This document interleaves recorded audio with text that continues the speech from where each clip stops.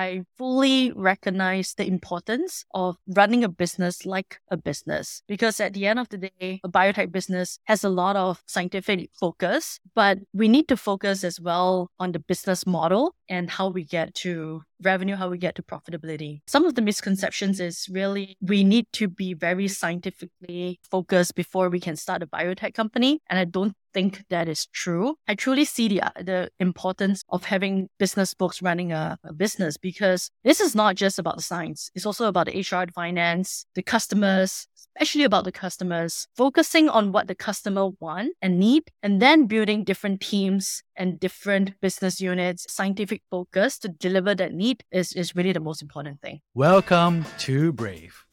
Learn from Southeast Asia's best tech leaders. Build the future, learn from our past, and stay human in between. No BS on success. I'm Jeremy Au, venture capitalist, serial founder, Harvard MBA, science fiction nerd, and dad of 2 daughters. Every week, we debate startup news, interview changemakers, answer listener questions, and share personal insights. Join our movement of over 20,000 members and get transcripts, resources, and community at www.bravesea.com. Did you know that over 70% of B2B trade are conducted on credit terms? However, many suppliers struggle to support this, leading to lost business opportunities. Fluid offers instant B2B financing with one tap, seamlessly integrating with marketplaces and supplier platforms. This payment flexibility empowers buyers to secure their purchases on credit terms or installments. This results in increased basket sizes and an influx of new buyers for suppliers. Fluid provides a great user experience and the ability to facilitate high-velocity trade.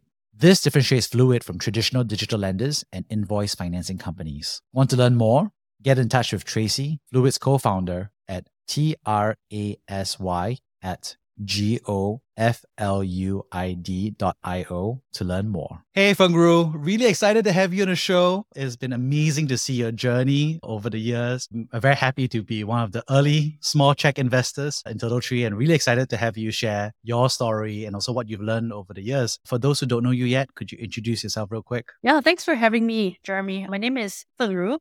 I'm the CEO and co-founder of TurtleTree. Amazing. So what is TurtleTree? Yeah, we are a biotech company based out of Singapore, Boston, and California. And we're able to produce milk and milk ingredients without the animal. So we do that through a technology called precision fermentation. And our platform actually has the potential to produce a lot of other milk proteins, milk ingredients. But we're starting off with the most high value proteins, leading with lactoferrin. Okay, you gotta explain. What is lactoferrin? Yeah, I was expecting you to ask that. Lactoferrin is actually a bioactive protein that is found in milk. It has a lot of functional benefits around gut health, immunity, and iron regulation. Today, most of the lactoferrin goes into infant nutrition because there is a shortage across the entire market. Why is there a shortage? If you look at lactoferrin, it's actually a micronutrient that is found in milk. You need 100,000 liters of milk to get to 1 kilogram of lactoferrin. So as a result, there is very short supply across the world. We spoke to some of the biggest lactoferrin producers in the world, like Morinaga from Japan, and they are sold out for the next couple of years. So we know there is a shortage issue for lactoferrin, and that's why we're leading our first product with lactoferrin. And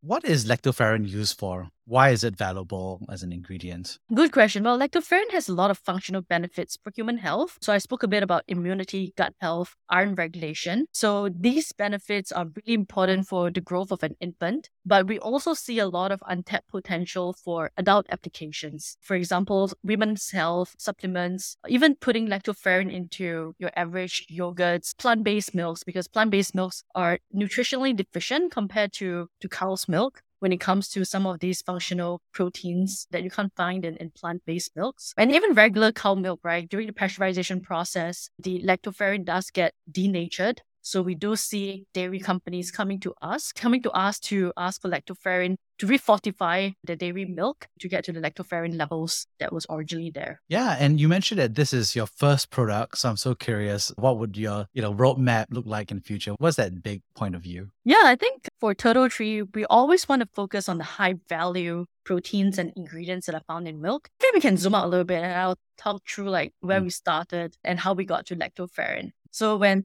TurtleTree first started, we started the company in 2019. We really ideated around full milk, so using cell-based methods. So what we were doing is we were harvesting memory cells, so breast cells, and culturing them in an environment where they would produce all 2,000 different ingredients that are found in milk. So this is quite a complex process. And very quickly, we realized that it's going to take about 7 to 10 years out before we can get anything to commercialization. We were still excited about it. I mean, the potential to produce human milk is just immense. So when we took this idea, we started talking to folks like Fonterra, folks like Abbott, telling them, hey, we got this patent that we patented. We've shown early successes. What do you think about us producing full milk in the lab? And they quickly told us, well, milk is $2 a gallon. I don't think you can get to price point anytime soon. You should really focus on the high value ingredients that are found in milk. So they gave us a list of about half a dozen ingredients to look at. And top of the list is lactoferrin. The other ingredients are things like complex sugars, things like osteopontin, things like alpha-lactalbumin. So all of these are all pretty high value ingredients, all better for human health.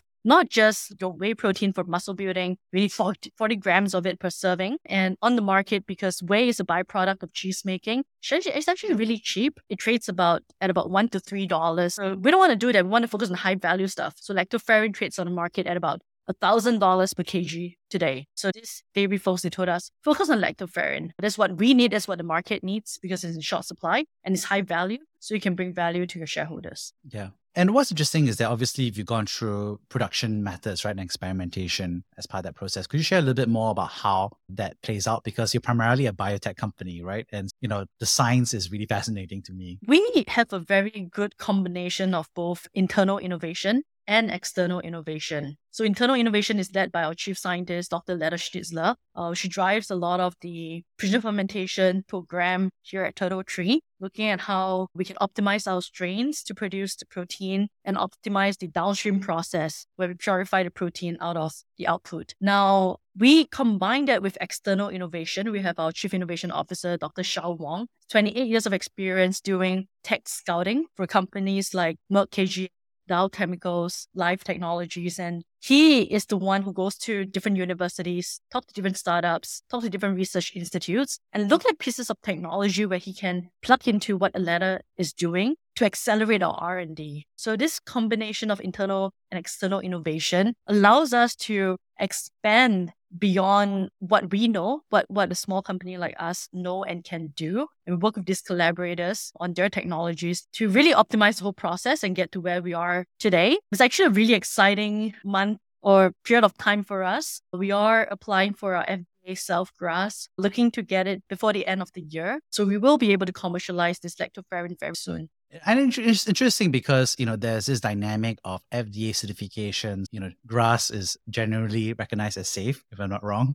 Correct me if I am. So it's interesting because a lot of folks, obviously, when they're building startups, they're not thinking about FDA certifications and so forth. Could you share a little bit more about what that process looks like for a biotech company? It's a very lengthy process and it really depends on what product you are launching. So for my team, we chose bovine cow lactoferrin as our first product, mainly also because it's a shorter time to get approvals. We wanted this early win with a strong commercial angle. So bovine lactoferrin was very apparent to us. There's some other companies working on human lactoferrin, but there is no precedence of humans consuming human lactoferrin outside of being an infant drinking mother's milk. So the FDA viewpoint on that would be a lot stricter. They would have to go through a lot more clinical studies, a lot more health studies before they can get an approval. Not to mention things like human lactoferrin has a lot of immunomodulatory applications. So it would take a longer time for the scientists to prove its safety and efficacy. For us, bovine cow lactoferrin is lower hanging fruit because it is existing in our food system, it's existing in regular milk. So as long as we can prove similarity to what occurs in nature, it's a shorter path to get it approved. Yeah, amazing. How does that strategy work? Because I imagine this is brainstorming, whiteboarding. How does that decision, right? Because you have what you want to build versus the science of what is buildable within a certain, and then you have the capital requirements of how much time you have to build. And then you have this, obviously, the regulatory dynamic dynamic and the consumer demand? How do you kind of go through that decision-making process with the executive team? We have a very strong team. So our executive team, Leda, Shao, they are the scientific focused folks, but we have HR, finance, marketing, sales. So you might think like these are business units that are, what do they have to do with regulatory? But the leaders of each of these business units are able to bring in the best within their team. For example, our HR Chief People Officer, she's able to bring in a regulatory expert, our scientific affairs liaison, Vanessa.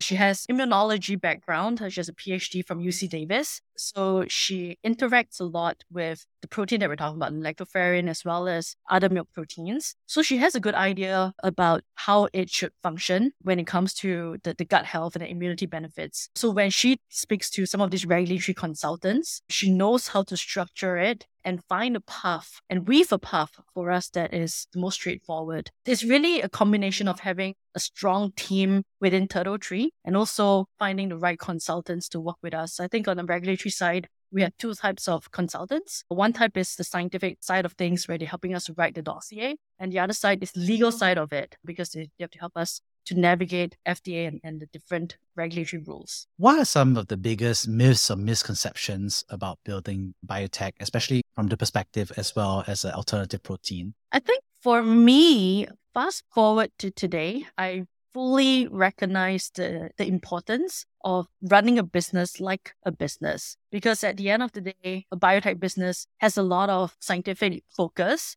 but we need to focus as well on the business model and how we get to revenue, how we get to profitability. Some of the misconceptions is really we need to be very scientifically focused before we can start a biotech company. And I don't think that is true. And I'll share a fun story. In the early days when Max, my co-founder, and I started, we were out and about in the Bay Area talking to different investors. Max has a business background. He's a serial entrepreneur, 15 years. And just before starting TurtleTree with me, he was a CEO of a tech company and he left that company. For me, I have a tech background as well. Used to work for Salesforce, Google. So we started the company about 4 years ago. So we went about the Bay Area talking to different investors. And there was one investor I remember talking to him. He told us, well, it's interesting that you have this biotech idea, great TAM, but you don't have a biotech background. What business do you have running a biotech startup? How about if you hire a Nobel laureate, then I will invest in you. I was quite taken aback. I wasn't sure what he meant. I wasn't sure what he was referring to.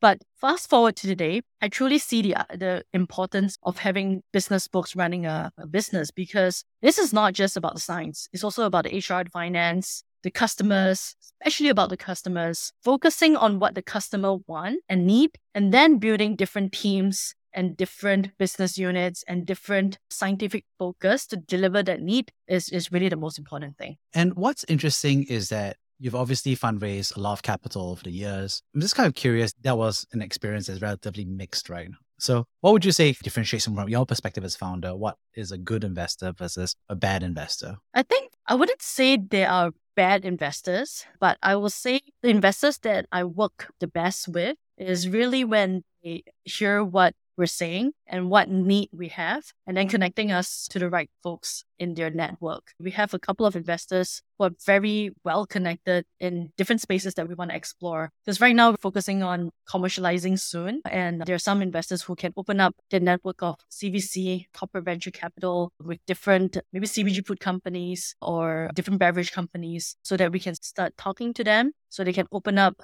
their customers or their different product teams to us as well. So it's not just an investment, but also a collaboration around product development. So I feel like investors who are listening to us and willing to open up their network and share them with us is where I see the most value. And you've done this dynamic of also fundraising. What do you think is good advice that you wish you had received or that you think is very important to pass on to founders as they go about fundraising in terms of either preparation or delivering the fundraising? I think, especially in the food space, it's all about price point. So we were very cognizant from day one that the product that we choose needed to be something that could get to gross margin positivity earlier rather than later. I think I mentioned a little bit about whey protein costing about $1 to $3 per kg. or casein costing about $13 per kg, and us choosing something that is $1,000 per kg. We are very eloquent in sharing that today, but I think a lot of startup founders need to be able to talk about that even in the early days, because this is what sets them apart. TAM is important, so is the team, but so is the unit economics of the product that we're selling. And we need to be able to eloquently explain that. And that is what sets us apart from other people, other startups in the space. I think what's interesting is that the alternative protein space was very hot. And then now it's kind of going through, I think, a rough patch, I would say. Some consolidation, some closures. I think we also seen some of the public companies as well go through, kind of like valuations ups and downs. What do you think is your perspective on what is happening now versus what you think will happen in the future from your perspective? I think it's not just the alternative protein industry. I feel like the whole industry, with recent market conditions, the tech industry is the same, so is the banking. So it's just a difficult period of time. Even the housing is challenging, right? The housing industry is challenging. But I think focusing on just alternative protein, I know there are a lot of plant-based food companies that are really struggling. Share prices are going down without naming names. Like you said, a lot are consolidating. I think the plant-based industry, the challenge is there isn't a lot of deep tech involved. So a lot of it is branding, marketing. And when it comes to branding and marketing, consumers care about just meaning two things, right? Price point and taste. And as it gets more and more crowded, it's difficult to set themselves apart from the rest of the group. Now, for what we are doing, there's a lot of deep tech involved. So it's very difficult for someone to come in tomorrow and say, hey, we're going to make lactoferrin as well. So for us, this B2B angle from a deep tech is really what sets us apart. And I think it's also really important to keep innovating. I find that it's difficult to innovate in different products with different flavors of, say, plant-based milks and so on. Because there's only so many flavors you can launch with. For us, the deep tech angle is about different proteins that are beneficial to human health that we're able to widen our market with. Yeah, amazing. I think that's super underappreciated, which is about the defense. From a consumption perspective, obviously, it's a food product, right, in that sense, right? So whether it's beef, shrimp, so forth. But I think what you said about the process and the technology needed to build it out is quite key. Switching tack a little bit here is, you mentioned earlier that the investor was very much saying you don't have a biotech experience. So let's actually go back in time a little bit. Like growing up, were you like entrepreneurial, or did you ever envision that? Because I know that you were at Nestle, you were an employee in terms of account management and so forth, but what were you like? Yeah, I wouldn't say I was very entrepreneurial growing up, but I kind of have a sense that I have pretty decent leadership skills. I mean, growing up, I was in the Girl Guides and I was like president Girl Guides in Singapore. What? So this is key information. Even that, you should put it in your bio, right? Yeah, maybe I should put it in my bio. Yeah, I mean, right, there's no joke. That's not easy. It was fun. Okay. But I guess I just love working with teams. I'm pretty well organized. I can organize teams. So I kind of have that growing up. But it was really my working years that really honed my skills to where I am today. For example, in Salesforce and Google, I was doing a lot of business development. And it's all about talking to people that I don't know, reaching out to people cold, and appealing to them to talk to me and share information with me. And that really translates to what I do every day, right? Talking to people, potential customers, talking to potential partners, candidates. The best candidates, they don't apply on your website. They don't apply on your LinkedIn jobs. You hunt them down. So some of these early skills, I mean, we have a team doing that now, but some of the early employees, we had to do that by ourselves. And the skills that I've honed over the years in my working years really helped me to kind of structure my message, present them that makes it appealing to that individual that I'm speaking to. Amazing. And how did you start TurtleTree? Was it you met your co-founder first, started brainstorming first, or was it something that you had an idea first and you found somebody? How does that process go about? It was just very chance upon. So backstory, a few years ago, maybe 5-6 years ago, I was learning how to make cheese as a hobby. It was just a fun thing. I went up to Vermont, upstate New York, to a couple of weeks to learn how to make cheese. And I wanted to make cheese back in Singapore. But obviously we have no cows in Singapore. So I had to go down to Indonesia, Thailand to look for raw, fresh milk. And in those places, there were a lot of challenges around contract farming, hormones, antibiotics pumped into the cows. And as a result, the milk quality really suffers. Like the mozzarella cannot stretch. I tried to hack it a little bit, add calcium chloride, not enough calcium in the milk. So I gave up that whole cheese idea. And back then I was still working for Google. And that was when I met my co-founder, Max. He was in my office on stage talking about different technologies, different transformative technologies. And some of the technologies that he spoke about were companies making cell-based meat. So this was like 5-6 years ago. It blew my mind. You could create meat and seafood without the animal. So we started talking about using similar methods to make milk. And that's where we started the cell-based milk, the one I spoke about just now. And that was the idea that we started with and filed our first patents with. Over time, as door after door kept opening, after we spoke to scientists, nobody said we were crazy. They said it was plausible. And we spoke to the dairy folks. They say it was plausible as well. I should focus on these other things. I felt comfortable enough to leave my job and started this company. How do you approach someone to build a company with? Was it like, hey, you meet after the stage time and then you pass in a business card? Like, how does that relationship build up to the point where you feel like you can build a company together? Yeah, I think for me, I never thought I was going to start a company just chatting. But Max is a serial entrepreneur. And one good thing about him is whenever he has an idea, he would start executing on it. So we started chatting about me and my milk challenges. And he said, maybe we can make cell-based milk. And then we started to do a little bit of research on our own. We find scientists through our network or through LinkedIn, did some paper, laptop research and reach out to some of the authors in certain publications we thought that were relevant. So it was door after door that opened that helped us to build the confidence that there is something there. This idea is something that's plausible scientifically and something we can execute on. So it was over a few months of understanding what is possible, what is not, through dairy players, through different scientists, before we realized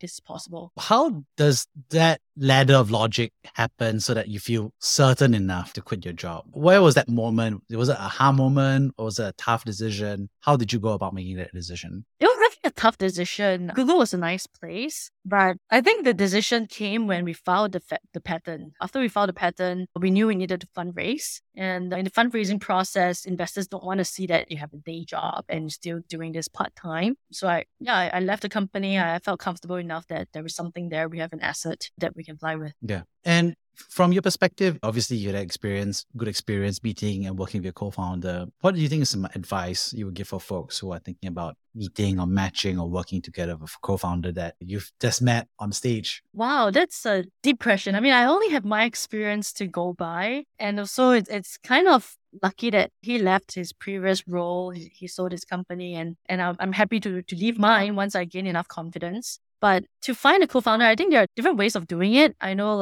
Entrepreneur First in Singapore, they match scientific folks together with business folks as co-founders. But I know other folks in the space, maybe a business person would, like what I did, read all these publications and reach out to a scientist, a PhD, who was part of writing that publication and co-founder with that person. But for me, knowing that we could be a good partnership is really the soft skills part of it. Maybe a bit of background about me versus Max. Max is an American. He has a lot of big ideas, a good storyteller. So he is the one who is in the early days driving a lot of this storytelling, ideating, and takes point on where the next step should be. Well, I'm really well organized. Decently well organized, not compared to my scientists now. Decently well organized, came from tech companies. I know what skill looks like, right? Because I was from Salesforce, Google. I know the different business units and the different structures that needs to happen for us to scale quickly. So I will be the one who takes this idea and try to organize with the team to execute on it. So these soft skills made us really compatible to get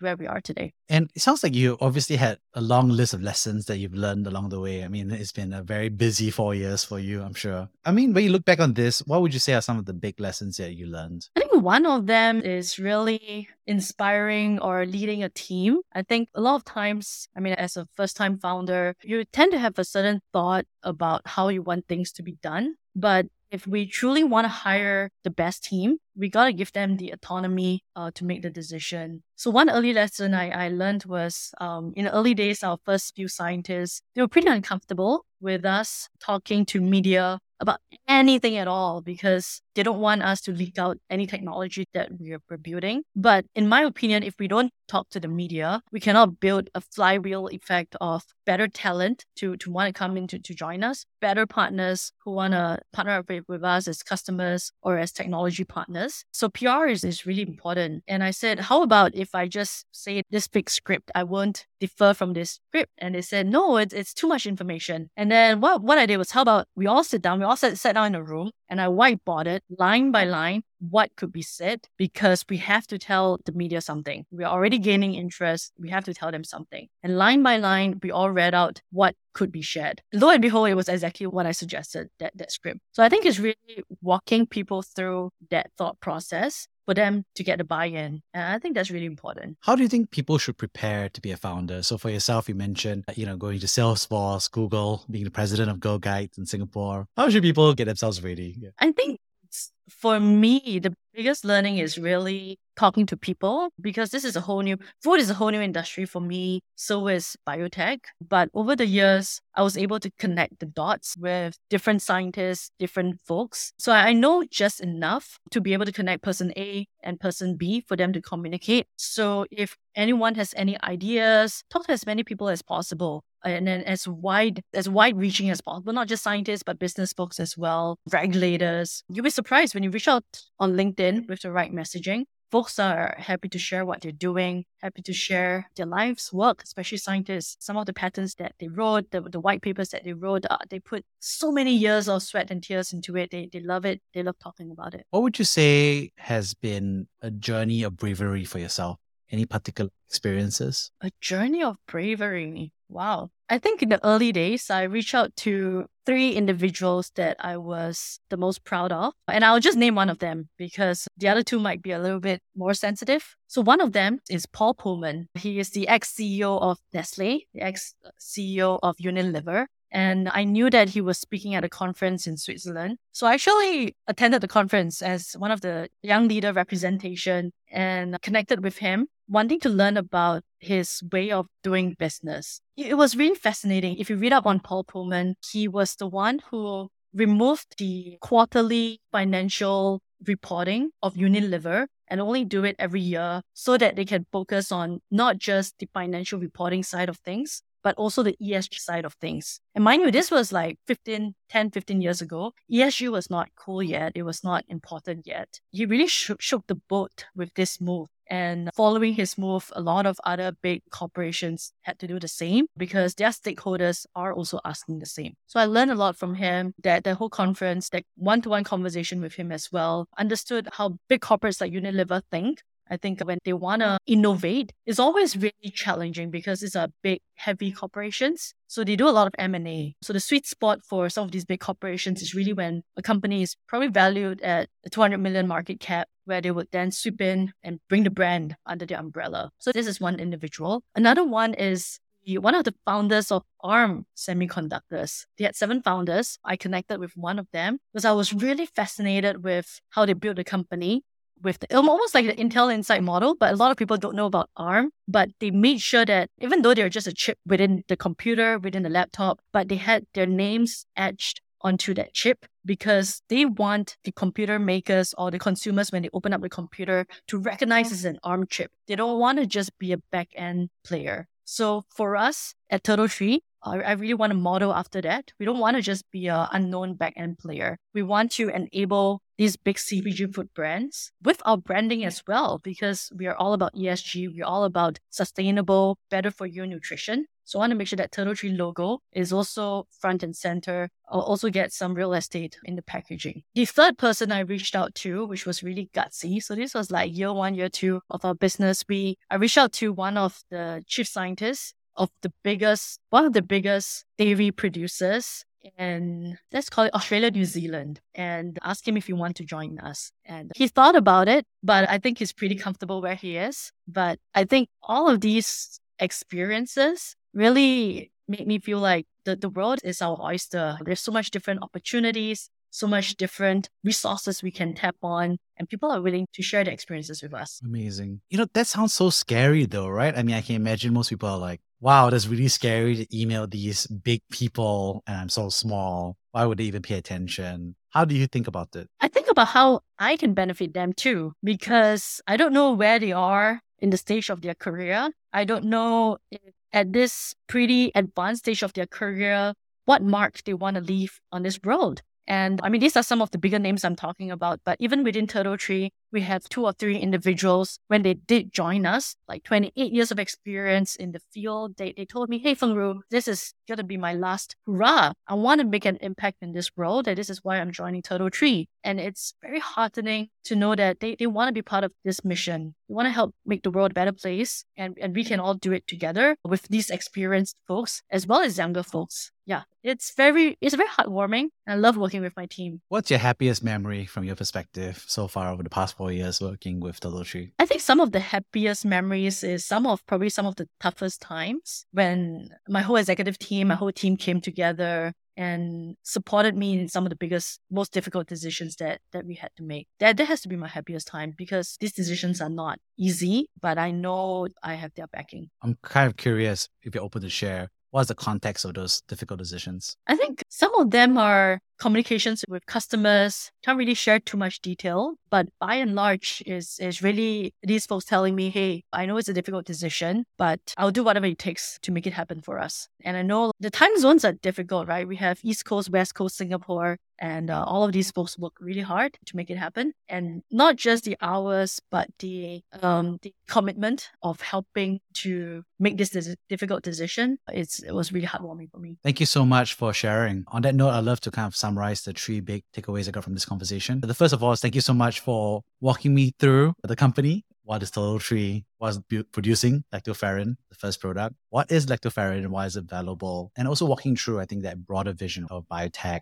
alternative proteins, and what that roadmap for your perspective of what you do and build in order to be successful and commercialized and approved by the FDA. Wonderful summary there. Secondly, thank you so much for sharing about your early journey. I love the bit about being president of Go Guys of Singapore, as well as Salesforce and Google. But I think it was interesting to hear that early journey about how you build up the skills over time in terms of leadership, management, and actually taking an opportunity to meet strangers as part of your job, to eventually meeting the stranger who would become your co-founder, and sharing about that early journey of how TurtleTree came together in terms of the co-founding story, but also some of the reflections that you had about what makes a successful pairing, also how to make a decision about when and how to make the jump into going full-time in the company. Lastly, thank you so much for sharing about what bravery means to you actually across the entire podcast, about the multiple times that you had tough decisions, right? Tough decisions around communications, but also decisions about commercialization, about what kind of messaging that you would like to do with the media, as well as decisions around what products to build in the context of what's scientifically and commercially possible. I thought that was a wonderful insight into the window of an executive mind. So thank you so much for being so open and sharing your perspective, Fengru. Thanks for having me, Jeremy. This was a blast. Thank you for listening to Brave. If you enjoyed this episode, please share the podcast with your friends and colleagues. We would also appreciate you leaving a rating or review. Head over to www.bravesea.com for member content, resources, and community. Stay well and stay brave.